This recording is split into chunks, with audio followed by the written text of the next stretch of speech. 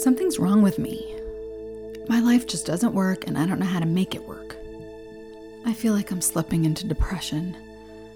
I can't seem to shake this anxiety. The great M. Scott Peck said, "Life is difficult. This is a great truth, one of the greatest truths." Welcome to the Vanessa Landino podcast. I'm your host, Vanessa Landino. It's good to be with you this week. I've had a busy summer so far. I hope that you all are enjoying this summer. Of course, if you are in the Southern Hemisphere and you're listening, then you are in winter. So if you are in winter, I hope it's a cozy one. It's been busy around here, but I have been joyfully, if I'm being honest, just really joyfully coming back to this podcast week by week. It's sort of a touchstone for me to put some thoughts together based on what I'm learning from my clients, what we're learning together, what we're working on, and what I think will reach you. Very often, I'm right there with you. I'm learning it in real time with you. I'm processing it in real time. And this week's podcast is near and dear to my heart. And I'll tell you why. People ask me a lot what I specialize in. First of all, new clients, if they come to therapy, or they might give me a call to see if I'm the right therapist for them. And they'll say things like, well, what kinds of things do you specialize in? And if you're in the field of mental health and you're a clinician, meaning you have a clinical practice, you practice psychotherapy, you have to specialize in depression and anxiety because that's going to be 90% of the people that walk in the door. There's some element of a depressed mindset, an anxious experience going on. So typically I will say, I'm comfortable treating depression and anxiety. That's something I have a lot of experience with. And then over the 4th of July, Jared and I were out in California at his friend's annual 4th of July barbecue. They grew up together. And I was sitting outside under this gazebo and his friend came over and we were chatting, getting to know each other a little bit more. And he said, "Vanessa, what do you specialize in?" Of course. And I was talking about, depression and anxiety. And then I said, if I'm being very honest, I think my specialization is the true self and the false self. And the whole energy of the conversation shifted. And he was like, "What do you mean?" And I said, well, growing up, we are conditioned to act a certain way. Part of that conditioning is just so that we fit into society. Some of it is, social norms, gender norms, societal expectations, family expectations. You have a role in your family system. So there's this conditioning that takes place. And so eventually over time, if we don't learn how to stay authentic to ourselves, we sort of split into a true self and a false self. And the true self is that person inside of us who wants and feels and needs in sort of an unedited way. It's just kind of who we were, say, when we were 2. Most parents will roll their eyes and go, "I don't want to be like I was when I was 2," because 2-year-olds are hard.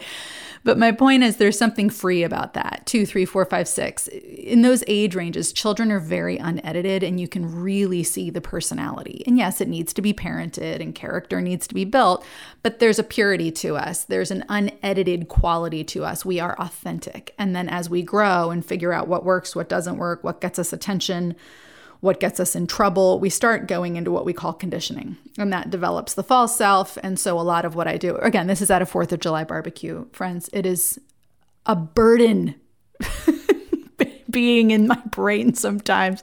I think he just wanted a short answer. You're laughing out there. He did want a short answer. And here I am expounding upon the true self and the false self at the 4th of July. But in my defense, he did seem really interested. And we had a great conversation about it. But I said, that's probably what I'm specializing in more than anything else, is just the ability to tease out the true self from the false self and learning how to live in the true self. And I would take that one step further. And I didn't go there with dear Scott, who had a 3-year-old in his lap the whole time. I think he's 3. He might be a little younger. No, he's younger. Anyway, he had a little baby in his lap the whole time who was very cute. But what I would say is this, friends, my sweet spot, and this is something I've had to walk out myself. And if you're out there doing your work, you're in therapy, or you're not in therapy, but you're reading books, you're journaling, you're trying to get to the root of yourself, your issues, you're trying to grow, okay? What we're eventually trying to do is develop the tools to live in reality. That's the goal, is to develop the tools for us all to be able to live in the reality of life and of our lives without slipping into denial, without lying, without going to unhealthy coping mechanisms. This really is it. And what's the first step? Well, we have to come out of denial, right? What really happened and happens in life. And this whole podcast, okay, I'm going to stop and pause here because we're 5 minutes in. The whole podcast today is going to be about managing your expectations, because so much of the depression and anxiety that I see and that I have experienced is because we have unrealistic expectations about life. We think life should be easy. We really believe that life should be fun all the time, good all the time. It's like we're 4-year-olds and we really believe that the people we love go on living forever and they never die, that pets never die, right? Children have this sort of actually called the years of magical thinking. Friends, some of us don't outgrow that, and I'm going to unpack that today. Why do we not outgrow magical thinking? Why are we fully in adulthood and we're shocked when life is hard?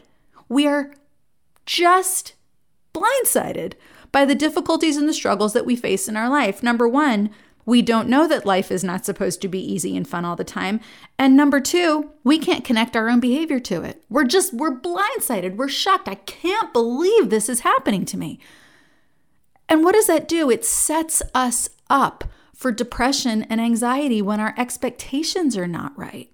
So today I want to talk about the real story of life, the real deal. Some of it's going to be hard hitting. If you're an optimist, if you tend toward that way, some of today's just maybe will leave you a little bit bummed. If you're a pessimist, you're probably going to shrug your shoulders and go, see, I told you. But I'm not a pessimist either, nor do I think I'm an optimist. The goal is to be a realist, okay? We need to be able to live in reality with the appropriate tools to do so. And let me tell you, that is the life's work. That takes an entire lifetime. You're not going to tool up for every situation in life by the ripe old age of 30, 35, or 40, or 45. It's not going to happen. You're going to be in your 60s coping with life, coping with difficulty in life, because guess what? That is life. Okay, let's dive in. So how do we develop the tools to live in reality? Well, the first thing we have to do is come into reality. And that means we have to come out of denial. What does that mean? Well, I have done much longer podcasts about that. But what it means is that you're dealing with what really happened in your life and what's really happening in your life, and you're feeling your feelings about it. That's the important piece. You're not just accepting what's happening, you're accepting how you feel about it. Coming out of denial in therapy looks like this. So such and such is happening. Well, how do you feel about it? It's a bummer. It's been really hard. It's taken everything. It reminds me, hang on. I understand what you're saying and your thoughts are important, but how do you feel about it? I feel like I'm, wishing this wasn't, okay, again, that's a thought. Your feelings, your emotions, how do you feel about it? And very often, that moment in therapy, there's a shift in the energy, and I'll get something like, I feel sad. Okay, now we're coming out of denial. Now we're allowing ourselves to be experiencing life in real time, not just from the head, with the heart. This is denial. We can be in mental denial, which is, I don't even want to admit what's going on. I refuse to name what's going on. That's like an intellectual denial. Or we can be in emotional denial, which is, yeah, this is going on, but I'm not even dealing with my feelings about it. I'm denying my feelings about it. Okay, so coming out of denial is the first thing that puts us square into reality. What is happening? What has happened? How do I feel about it without resorting to coping mechanisms to medicate or numb out? Okay? We have to face ourselves. What do I do? Meaning, what choices do I make day in and day out?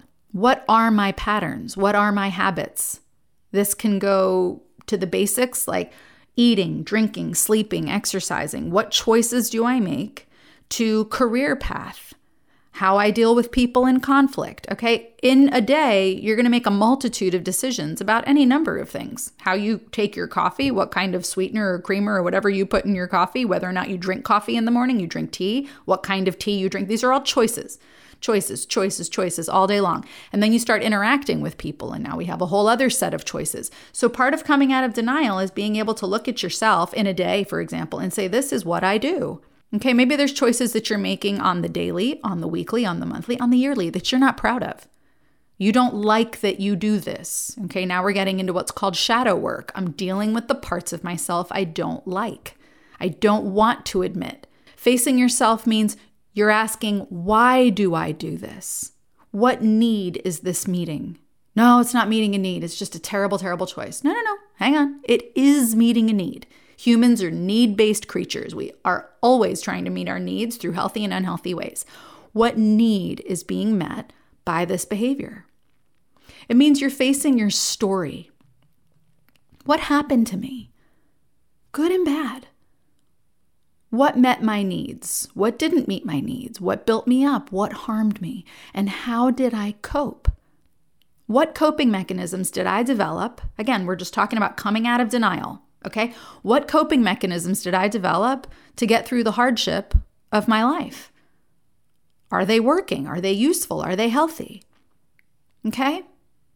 Ultimately, what we're doing when we're coming out of denial and coming into reality is we're saying, this is what's happening. This is what has happened. This is who I think I am, who I can observe myself to be. This is how I feel about all of the above.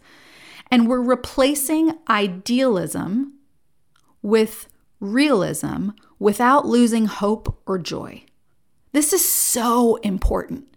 And if I could subspecialize, I would say I help people develop the tools to live in reality, to accept reality without losing hope or joy.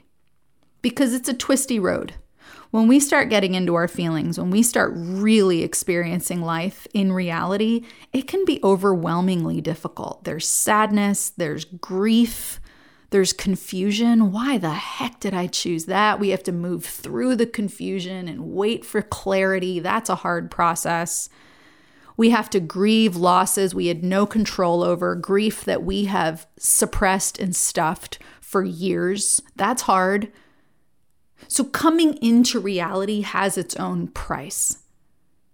But we can do that without losing hope or joy. We can do that all the while believing that reality is where joy is. Some of us don't know how to find joy in reality, so we escape to fantasy or we slip into denial. This is where joy is. This is where I feel happiness when I'm not dealing with reality. Friends, the art of life, the absolute art of living life is to be in reality and find the joy in it. It's so cool. It's like vibrantly, vitally alive. I'm in reality. I'm dealing with my life as it is. I'm feeling my life as it is. And I can find the joy and the hope in it. And the joy is real and the hope is real. When we're living in reality, we're looking at the reality of our marriages, our relationships, our family of origin, our current family, and our current joys and pains. I'm talking about being yourself in the real world, being your true self in the real world. And this is not easy. Why? Because we have to unlearn toxic and problematic coping mechanisms. And that's really hard. Because in order to do that, we generally have to deal with the reason why those coping mechanisms were developed, because in our brains, they're connected. The memory of a hurtful, harmful situation is connected to the coping mechanism you developed. And we have to unpack that and unravel it to unlearn the coping mechanism. Also, because people push back against us. You know, when you're in a role, when you're in a conditioned role, people are going to relate to you in that role. And when you start to break out of that, you're coming out of denial, you're coming into reality. People push back against that authenticity because they want someone in you who is colluding with their denial. So we're sitting around, and my family, I'm going to get into a little bit of my family of origin today, but some of you who listen to this podcast knows this, but there's so much narcissism in my family of origin. It was in me. It's still in me in so many ways, and I'm still working on it.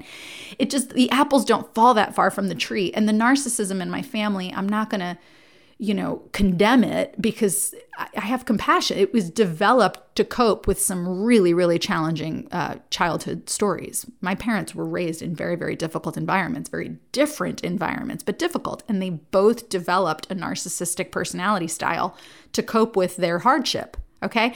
So we're all sitting around And we're, reconnecting. It's Thanksgiving weekend and we're all, just telling stories or whatever. And one member of the family tells this outrageous story, like this outlandish story about being sent away to a farm. And I'm listening to this and I'm like, this didn't happen. This literally did not happen. I remember our childhood enough to know that this did not happen. So this was a point in my recovery and in my work when I was just sort of tired of these lies and I was tired of the stories that the family tells. And I watched the looks on people's faces in the room who I knew, like I knew my name, that they don't remember this. Nobody believes her. Why is she telling this story?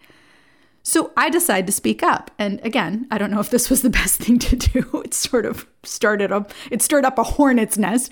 But I decided to speak up and I was like, does anyone remember this? And you should have seen the looks on people's faces. It was like absolute horror. Why? Because the whole family was totally conditioned to collude with lies. Stories were told, narratives were fabricated out of thin air. I did it too. And everybody was expected to collude with it. Now, this is an extreme case of pathological lying and narcissism. Hello, welcome to my childhood. But the point is that when you are in your inauthentic self, when you're in your conditioned role, people are used to you in that place. It's a system. It's a cycle. Everybody's colluding with that role. Whether you're in, I'm going to say a little bit about family roles today, you're in the hero role. Everybody colludes. Oh, Jake will fix it. Betsy is going to fix it for us. When you're in the scapegoat role, everyone colludes. Oh, Billy's just a waste. He's just a tragedy. He just can't figure it out. Laverne over here is just never could get her act together and everybody colludes. And when you're coming out of denial and you're coming into reality, you start speaking up and you start thinking differently. We're like, wait a second, I don't see it that way anymore. Laverne's been crapped on in this family the entire time. No wonder she can't get it together. What are you talking about? We don't crap on Laverne. I never thought in my life I'd say that sentence. But anyway, do you see what I mean? You're going to get pushback. They're going to push back against your coming into reality because everybody colludes in denial. So learning to be authentic, which is to be healthy and strong-minded, means by default that you have to release the need for validation and approval because you're going to get pushback. And I'm here to tell you, this takes years of work. This is also called adulthood. Why? Because so much suffering is the result of being raised to believe, or you have come to believe, that your life should be happy all the time. So when you experience pushback or suffering in any part of your life, you're like, what's wrong? Something must be wrong. If I'm not happy all the time, there is either something wrong with me or something wrong with the world. Friends, there's nothing wrong with you necessarily, and there's not necessarily something wrong with the world. We're going to talk today about managing expectations. You've got to set your expectations realistically. Life is suffering. All right. So a little bit about my backstory. I mentioned this. I'm raised by two very narcissistic people, different types of narcissism. One was more covert, one was more overt. But everything in my life growing up was fantasy. There was very little truth, very little groundedness in like reality and truth. So let's talk a little bit about the narcissistic personality style and a narcissistic system in a family. If this applies to you, listen up, okay? The development of fantasy thinking, which is associated with narcissism. Again, we have grandiose ideas about the self. Life should be beautiful and exceptional, and I should be beautiful and exceptional in it. And we are the exceptional family, and we're the different ones, and you're the different one, and you need to rise above, and I am separate and different. There's this sense of like grandiose exceptionalism in a narcissistic family, okay? What that is it's the development of a fantasy mindset because the person who developed it is escaping from a wound. There is some wound that is so painful, deep, and dark that they have to create a whole fantasy world where everything is beautiful. It's like a castle on a hill. They have to create this fantasy world so that they don't feel that wound. And then in that fantasy world, they create a fantasy persona. So they're the hero. They're the beautiful hero or the heroine of their own story. Now, what does that create on the flip side? Well, on the upside, narcissists can be very heroic and magnanimous. They can, because they see themselves that way. They're the hero in the fantasy story of the castle on the hill. The flip side of that is they can be chronic victims when people don't see their goodness or their efforts, or they challenge the fantasy. They will explode against people who are in reality. Why? Because they can't face the truth of the world because it will lead them back to the wound. Okay, that's the inner psychology of narcissism. It all comes from that wound. So that allows us to be more compassionate with ourselves if we have narcissistic features, and with others if they have narcissistic features, because it's a coping mechanism. It's born out of a wound. Now, this is not a podcast about narcissists, but that doesn't mean we have to interact with these people on the daily. They're very toxic, but it does mean that we can understand them and have compassion for them, okay? In a narcissistic system and in my family system, lies and fantasies were rampant. So what did that set us up for? Fantasy expectations. I expected my life to be exceptionally cool, exceptionally special, exceptionally successful, because I was taught that life is a castle on a hill, and that's where you should try and live. That's where you should strive to be. It's up here where everything is beautiful and you're the heroine. Okay. Now, I lied as a way of life. I saw my parents lie. I caught my parents in more lies than I could ever count, more than I could ever confront. I tried confronting. That did not go well. P.S. I remember one time when I was in third grade, I told my third grade class, maybe someone in the class, whatever, that I went to Hawaii for the weekend with my dad. Friends, I was raised in New Jersey. I grew up on the Jersey Shore. Do you know how far Hawaii is from the Jersey Shore? Of course, I had no concept of plane trips and time zones. Yeah, you can pop over to Hawaii from Jersey in a weekend.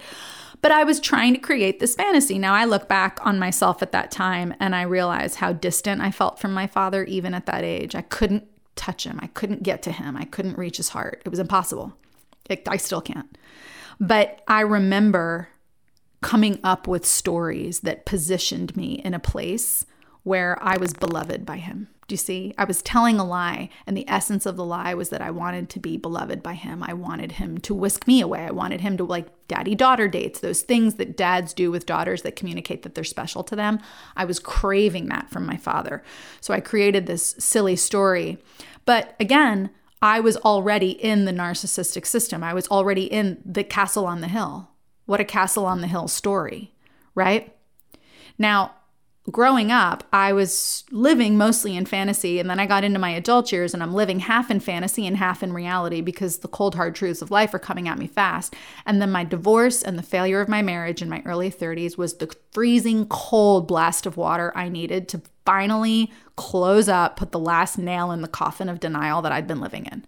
So I'm seeing a new therapist during that time, and I sat down and I didn't want to waste time. So I said, all right, I'm going to give you my life story in 10 minutes. And he said, go.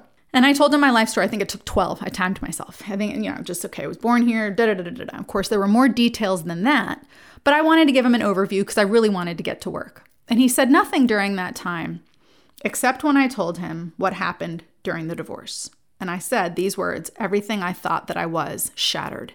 And without pausing, without taking a breath, he said, best thing that ever happened to you. And it took me years to figure out, first of all, that was true. And secondly, what he meant.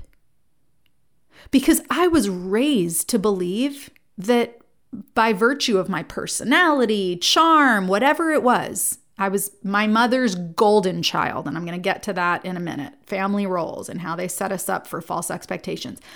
But I really believed that I was the exception to all the rules. This was part of my own narcissism, and that I could just sort of charm my way through life. Why? Because I charmed my way through my family. That's just how I thought life worked. Boy, was that a blast of cold air when I realized that actually sometimes that does work, but it very often does not work with real people. But those were the people I wanted to be in relationship with.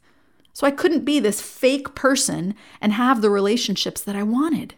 Now, I'd been raised to believe you can be anything you put your mind to. Friends, that is not true. Again, I'm going to burst some bubbles here today. It's not true. A friend of mine married an Olympic swimmer. He won the gold medal in Olympic swimming.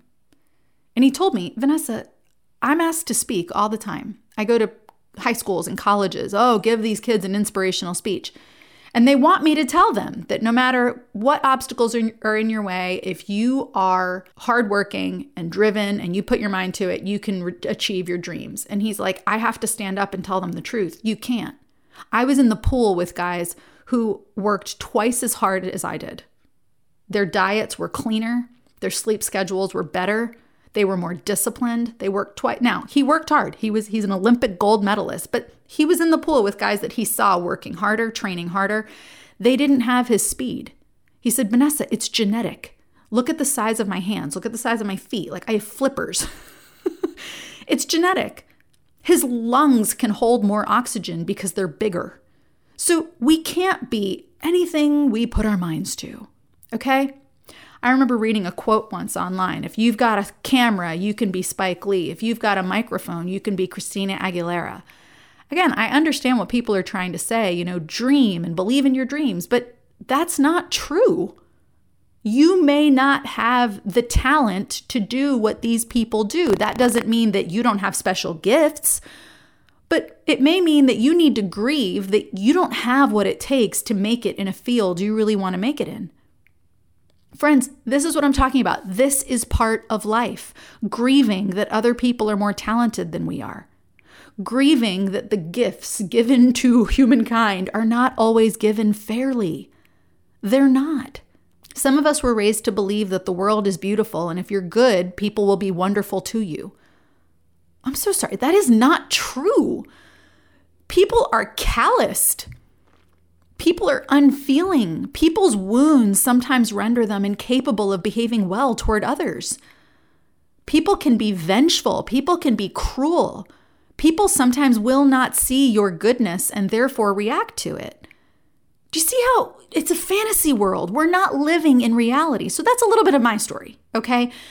You can do this. You can do that. Vanessa, whatever you need to do, my legacy to you is you can live. You too can live on the castle on the hill. It's like my parents were real estate agents. They're selling us a castle on the hill.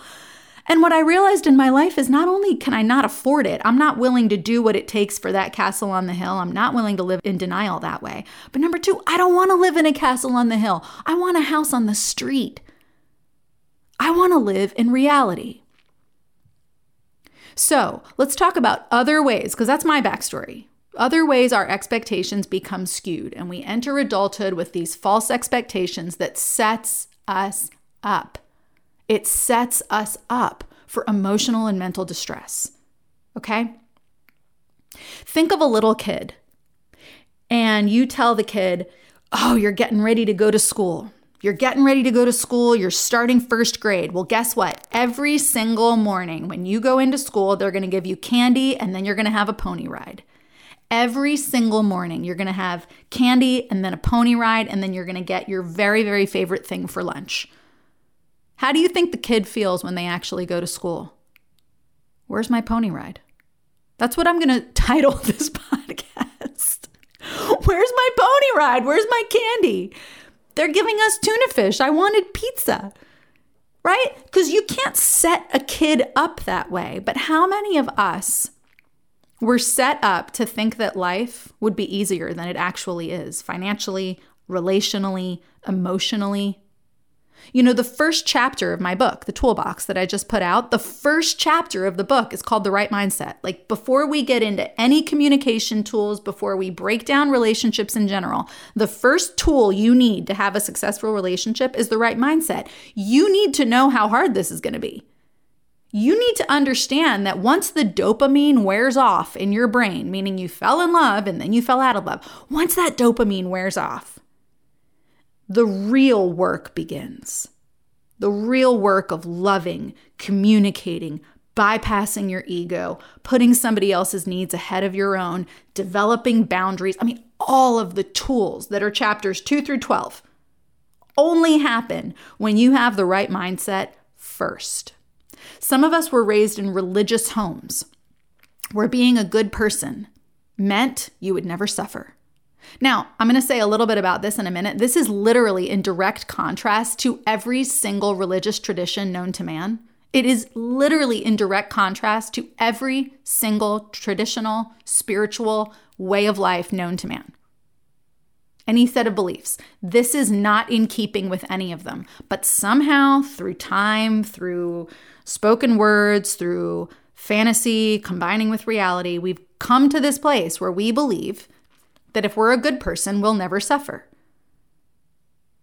Now, I've worked with these people in therapy.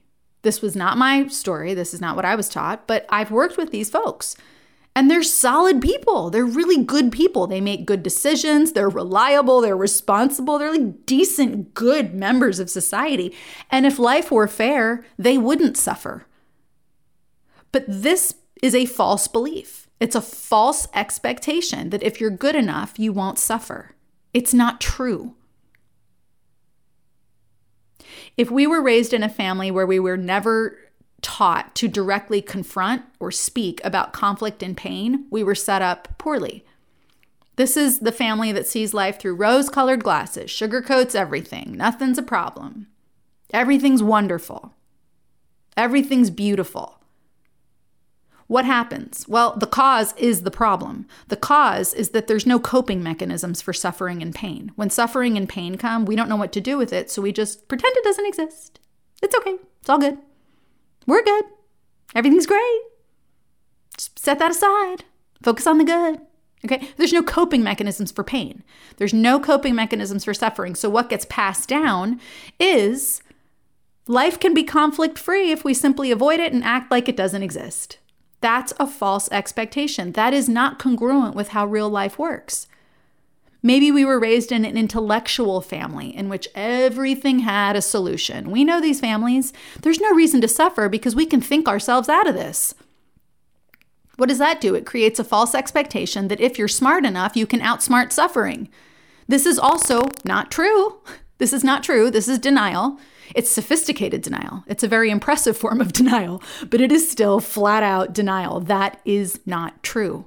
Family roles, and this is where I'm going to say a little bit about family roles, they can set our expectations for life. We think life will mimic our family. We think life is going to put us in the same way, in the same place, in the same role as our family of origin. So the hero role, okay? The hero role in the family is the most successful one. It's very often the firstborn.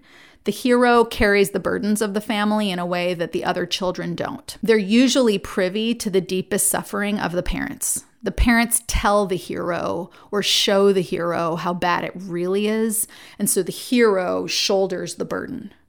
And very often, the way that they handle that burden is they become overachievers. If I can just create enough success, if I possess enough competency, I can get myself out of this suffering. I can outwork my suffering. My success means that I and my family won't suffer. I'm more capable or more successful than others, so I can stave off suffering because of my strength, because of my know-how. That's the hero.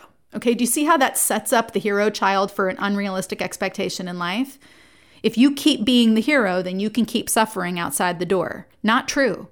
Not true. There are prices to pay bodily, relationally, and socially for that mindset. But the hero child has that expectation that if I keep being the hero, I won't have to suffer. The golden child, okay? The golden child very often is the favorite of the mother. They're the one who can do no wrong. Oh, some people actually say this explicitly, so-and-so's always been my favorite. This makes me cringe. Cringe. It's so unhealthy to say that about any child. It's terribly unhealthy for the other children who are like, well, great, we just got shafted. But it's very unhealthy for the golden child. The golden child is the apple of the mother's eye. Very often. It can be the father, but very often the golden child is meeting the mother's needs emotionally. And therefore, the mother, who is not getting her needs met in the relationship, in the partnership, or she could be a single mom. The golden child is meeting the mother's needs emotionally, and so the mother has a special place in her heart for the golden child, and the golden child can do no wrong. The rules are different for the golden child. They don't suffer as many consequences as the other children. The mother is usually easier on the golden child. Why? Because the golden child is meeting her emotional needs. So she can't afford to alienate the golden child. Does that make sense? Now, what does the golden child develop as a result? The unrealistic expectation of life that they are above suffering. Others may suffer, but I won't because I'm special. The rules of life are different for me. Now, none of this is typically said explicitly, but it is absolutely communicated through action. And in very unhealthy cases, it is said explicitly, which is kind of a gift because then you don't have to do any guesswork. It's like, okay, this was said out loud. But if you're the golden child in your family system, if you were mommy's favorite, if you were the one that mommy always turned to, if you sort of stood in the gap for the spouse, in other words, emotionally, you were the surrogate spouse. You were meeting all those emotional needs. You were the companion. You were the confidant. You were the one who mom was saying, do I look good in this? Am I a bad mother? Am I a good mother? Right? They're seeking validation, seeking approval, seeking affirmation from the golden child. You probably go through life thinking that you're special above the rules and that suffering will not befall you because you're special. And I'm here to say you are special, but you're not so special that you're not going to suffer in life. Maybe you're the baby of the family. Vanessa, raise your hand. Okay? The baby of the family was coddled. They're kept safe by being kept small. The baby of the family usually has a hard path in life of becoming right-sized because they will typically make themselves smaller than they are. Because why? They were the baby. So the baby believes others will protect me. I don't have to suffer because others will protect me. And I can escape suffering by playing small and helpless so that others will rescue me. This was my life. Maybe you relate. The false expectation in all of this is the belief that you can control life. You can control life by being good, by being smart, by being the hero, by being special and exceptional. By other people rescuing you, you can control life in such a way that you won't have to suffer. Now, here's the realistic expectation. I cannot control life. I can control myself in life. And this is the transcendence that we experience in reality. Life will, at times, be unpredictable and cruel, but I can control myself in it. Viktor Frankl, for those of you who don't know, he wrote a famous book called Man's Search for Meaning. He was a prisoner in a concentration camp and came to find tremendous meaning, and has gone on to say things like, when you understand the reason for your struggle, when you understand the meaning in your struggle, it ceases to be painful. I mean, he will go as far as that, okay? This is a quote. When we are no longer able to change a situation, we are challenged to change ourselves. Everything can be taken from a man but one thing, the last of the human freedoms, to choose one's attitude in any given set of circumstances, to choose one's own way. And that can never be taken from anyone. Okay? So let's talk a little bit about the ancient traditions. Very briefly. I'm going to skim this, but I'm going to make a point here. Because we're set up for false expectations when we believe that we can do anything in life to escape suffering. The only thing you can do in life to escape suffering is dying. And I'm not advocating for suicide, and I'm certainly not saying we should all just be approaching our death with joy. Life is about living. But so much of what creates the despair that we feel in life is because we didn't know it was going to be hard. We were sold a bill of goods. Now, Buddhism, the Four Noble Truths, the truth of suffering, the truth of the cause of suffering, the truth of the end of suffering, and the truth of the path toward the end of suffering. Those are the Four Noble Truths, okay? The truth of suffering is you are going to suffer. That is a truth. The cause of suffering, typically in Buddhism, it's known to be attachment or desire. The end of suffering is detachment or the end of desire, and the path is the path of Buddhism and the way of life of Buddhism. What do all of these noble truths have in common? I'm going to say them again. The truth of suffering, the truth of the cause of suffering, the truth of the end of suffering, the truth of the path toward the end of suffering. What do you keep hearing? Okay? Suffering. Let's take Christianity. These are the words of Jesus. I have told you these things. And in that, this is John 16. He's going on and on and on about how they're going to suffer. how they're going to be put out of the synagogue. People who kill you will think they're doing a service to God. That's not just suffering, that's murder. Okay? I've told you these things so that you may have peace. In this world, you will have trouble. And then he says, but take heart, I have overcome the world. You will have trouble. I am always amazed that Christians, and I've counseled so many through the years, and I've talked to so many, and I know so many.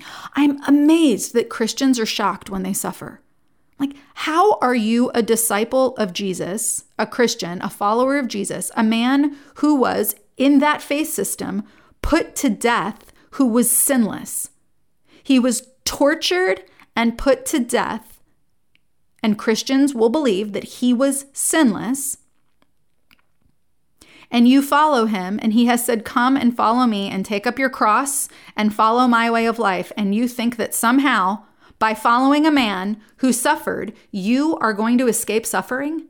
That doesn't even make sense. It's like, follow me, do what I do. I ride horses. Oh, but I never want to get on a horse. Okay, well then you can't follow me because I ride horses.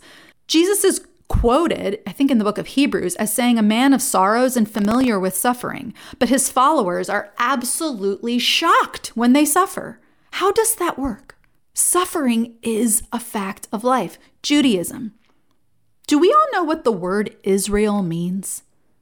Israel. Do we know what that means? It means to wrestle with God, to contend with God. The assumption of Judaism is that you will wrestle, you will contend, you will hurt, it will be hard, there will be suffering. Okay, the entire book of Job is dedicated to a man who suffered needlessly. Needlessly. Read the first 2 chapters of Job. The whole setup of Job is like a cosmic debate between God and Satan about testing the righteousness of Job. How far can we push him before he sins? The whole book is about an innocent man who suffers for no good reason. And there's like a cosmic war going on between good and evil to see how far he can go. And the story just gets worse and worse. He loses his wife, he loses his kids, then his whole body is covered in boils. He loses his house, his goats, his sheep, everything. He loses his fortune. And of course, at the end of the story, he gets it all back. But that's built in. Job is what we call wisdom literature. Okay, there's 3 parts of the Jewish Bible: the law, wisdom, and prophecy. In the wisdom column is Job. Suffering. Apparently unearned, undeserved. Okay? So again, I told you I was going to skim through this. I could go on. These are huge ancient traditions. These are the enduring truths, whether you actively participate in them or not. These are the truths that are forming a lot of the society we live in. Okay? These ancient truths are all around us, and all of them point towards suffering as a way of life, as a reality of life. So we're going to have to do a little reality testing with ourselves this week. That's what we call it in cognitive behavioral therapy. We're going to have to do a little reality testing. We're going to have to test what we thought life is against what life really is. Now, some of us are idealists, and those are people who see the world as we think it should be. Okay, we see a better world, and very often we're like in wide-eyed shock at how people behave. We're in absolute dismay, and we're horrified by the unfairness of life. If we are, we're idealists. Some of us are optimists. Okay, we see the potential in every situation. We see the goodness present in even the most unpleasant and painful situations. And if we're optimists, we see the outcome as inevitably good. But both optimists and idealists can be naive. Why? Because idealists can see the world as it should be, which means they can't see the world as it is. It's built-in denial. Optimists refuse to see the dangers, the impediments, because they're focused on what's good and what's potential. Okay? Now, some of us are cynics. We see the crookedness in the world. We see potential for harm at every turn. We're looking for the badness in people. We're looking for the darkness. And I will promise you that if you look for the badness, you will find it. And that just reinforces the cynicism. Now, some of us are pessimists. We see the challenges of life as a decree that we're going to fail. Pessimists typically can't see the hope in any situation. They can only see the inevitably bad outcome. And both cynics and pessimists can be deluded. They're not living in reality either because they cannot see the good. They easily miss opportunities for growth and opportunities for advancement, for success, whatever it is, because they can't see that challenges are also potentialities. Now let's talk about the realists. The realists are living life on life's terms. When I was growing up, I grew up mostly in the 80s, and then my teen years were kind of in the 90s. Remember that show, The Facts of Life? Remember the opening song? You take the good, you take the bad, you take them both, and there you have the facts of life. The facts of life, right? You take the good, you take the bad, you take them both, and there you have the facts of life. That's it. End of podcast. That's the wisdom for today, the facts of life. Okay? But that's reality. Our expectations of ourselves versus our expectations of the world get all backwards if we've been raised to live in fantasy.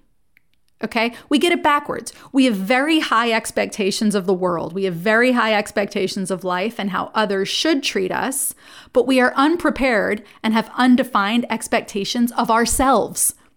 That's backwards. The realistic way of thinking is we have solid expectations of ourselves, our behavior, our values, our principles, and we accept that the world is often unpredictable and strange. That's the right way. We get it backwards. We want life to be predictable, but we don't know how we're going to react in it. And what we need to be thinking is, I know who I am. I'm in reality with myself, and I can't predict life. Life may be hard, life may be great, but I can control myself in it. Ultimately, what this comes down to, friends, is living as a victim versus living life empowered. The most disempowered position you can take is unrealistic. Why? Because you're unprepared. Like our little buddy who's going to first grade and thinks that every day is going to be pony rides and ice cream. Some of us really think life should be pony rides and ice cream, and it's not. It's not. It's disempowered to be unrealistic. It's disempowered to be unprepared. And then when we're disempowered, we fall into the victim role and we say things like, why me? Why is this happening to me? I'm a good person. This isn't fair. And we get jealous and we get envious. Why does so-and-so have this? Why does she get the nice house? Why does he get the great job? If we're living life empowered, we're living life as a victor. That mindset is life is going to be hard, and when it's hard, I can handle it. I am going to meet with challenges in the world and challenges in myself. And when I do, I will handle them. And when I can't handle it myself, I have help. I have support. When I'm suffering, I realize that suffering is a normal part of being alive. Now, how is this connected to mental health? Because when we are disconnected from reality, meaning our expectations of life are either optimistic or pessimistic, friends, we're setting ourselves up for depression and anxiety. You know, one of the skills that you learn when you become a counselor is called, and it's a very light, easy skill to learn, but it's called normalization. And it means that you're communicating to the client in the therapy session that what they're experiencing is normal. Why? Because the expectations aren't right. That's why normalization is even required. It's why it's necessary, because so often we have unrealistic expectations of ourselves. I should be able to be good and right and strong and powerful all the time. We have no concept that we're going to suffer internally to grow. And we have unrealistic expectations of life. You know, we are shocked and dismayed and horrified at the things going on in our lives. And we're not connecting that that is life. Life is unpredictable. You don't get to decide what you get at the outset. You can decide who you are as you go. So it's connected to our mental and emotional health because we blame ourselves when life is hard. I'm not good enough. I'm not successful enough. I didn't do enough. I'm not strong enough. I'm not smart enough. And then we blame others when life is hard. And that sets us up for the comparison trap. Life's not fair. Why does he get all the shiny new toys? Why does she get all the shiny new toys? Other people are crooks and cheats. That's how they get ahead, right? So it creates strife. And we don't grow. And we suffer with emotional distress because we're shocked that our lives are as hard as they are. We're shocked that it is as hard as it is to get ahead. Oh, some people just have it so easy. And we lived thinking it could and should be easy. And maybe it is for some people. And I promise you that they have hardship in other areas that you don't have. But where your hardship is, you can either be a victim or a victor. And this is the whole power of, I love his name, Viktor Frankl. He is indeed a victor. Remember that line from The Princess Bride? Life is pain. Anyone who tells you differently is selling something. Friends, when we lack the tools to navigate hardship and we get stuck in our resistance to it, we will not grow and we will slip into depression and anxiety. Why? Because we don't have the tools. We don't know how to dig in and find it within ourselves and find it within our support system. I'm not saying you have to do it alone. You can't do it alone. But we don't know how to dig in, and we lack the tools, and we're fighting reality. Instead of growing, instead of the fight being, I'm going to become who I need to be to navigate the situation, we're just mentally fighting the situation itself. Why am I in this? We're stuck. But what if we said, instead, this is my reality. This is reality. This is life. The good, the bad. You take the good, you take the bad, you take them both. There you have the facts of life. Okay? This is reality. How much of this was and is in my control, and how much of this was and is out of my control? We have to take responsibility for the ways that we've created our own reality. But then we also need to be able to say, look, I've done my best, and life is hard. How many times have you heard me say this on this podcast? Say it with me. Life is hard and the road is long. That's why I say it so often, because we have to manage our expectations. We ask, what is in my control? Let me focus on that. So I'm going to wrap up with 2 areas of life that are in your control: your effort and your attitude. Your effort is what you do, the choices you make, learning, growing, how you invest yourself in the time of your life, meaning the hours you spend, your relationships, who's worth it, what relationships are worth your time, what pursuits are worth your time, and the investment of your energy. What pursuits and relationship are worth the energy that it takes to grow them and maintain them? That's in your control. Your attitude is in your control, which is basically how you go about living your life, the thoughts and feelings that you bring to your life. Are they positive? Are they negative? Do you see potential in obstacles, or do you just see yourself as stuck, or do you just sit down and cross your arms and say life isn't fair? Are you looking for paths of growth, or are you looking at roadblocks as if something is wrong? Friends, the roadblocks are always on the path. The path is not clear. There are rocks, stones, trees to cut down, mountains to climb, and then sometimes it's clear. Ultimately, the mentally healthy person is living in reality and experiencing him or herself in reality. Who am I in this situation? What does this situation call out of me? How do I grow? You know, when I was very young, I was 23 or 24 or something when I started therapy, and I had this really sweet therapist in Manhattan. Her name was Mary Coonan. She's probably still there. She was so compassionate and kind. And one day I was bawling, I'm sure, about something. And she said, you know, Vanessa, in the Eastern traditions, there's a different assumption than in the Western traditions. In the Eastern traditions, people assume that life is hard. So when it's not, they're grateful and they celebrate. In the Western traditions, we assume life should be good. And so when it's not, we panic. What a lesson that was for me in my 20s, because it reset my expectations that, oh, you mean half or more than half the world doesn't assume that life should be happy, fuzzy, and free? Huh. Well, they seem to be getting on. Okay. Friends, we have to reset our expectations. I'm going to read the entire quote that I started with. This is Peck's entire quote. Life is difficult. This is a great truth, one of the greatest truths. But then he goes on. It is a great truth because once we truly see this truth, we transcend it. Once we truly know that life is difficult, once we truly understand and accept it, then life is no longer difficult, because once it is accepted, the fact that life is difficult no longer matters. This is the goal. This is mental strength. This is emotional health. when you can get to a place where you shrug your shoulders and you go, yeah, life is difficult. What of it? Moving on. It's just part of life. What an empowered place to be. All right, we'll stop there. Thank you for listening. Thank you for engaging. Thank you for the emails. Again, if you want to email me about the podcast, it's thepodcast@VanessaLandino.com. You can follow me on Instagram. I'm @VanessaTheTherapist. Wonderful to be with you. I hope today was helpful. I know it was helpful for me. I need a reminder of all of these things to live in reality and deal with life, as they say in AA, on life's terms. Thank you again. If you want to buy the toolbox, the link is in the show notes. So just click on the show notes and you're going to get the link. If you've read the toolbox, please leave a review on Amazon. Would love to hear from you.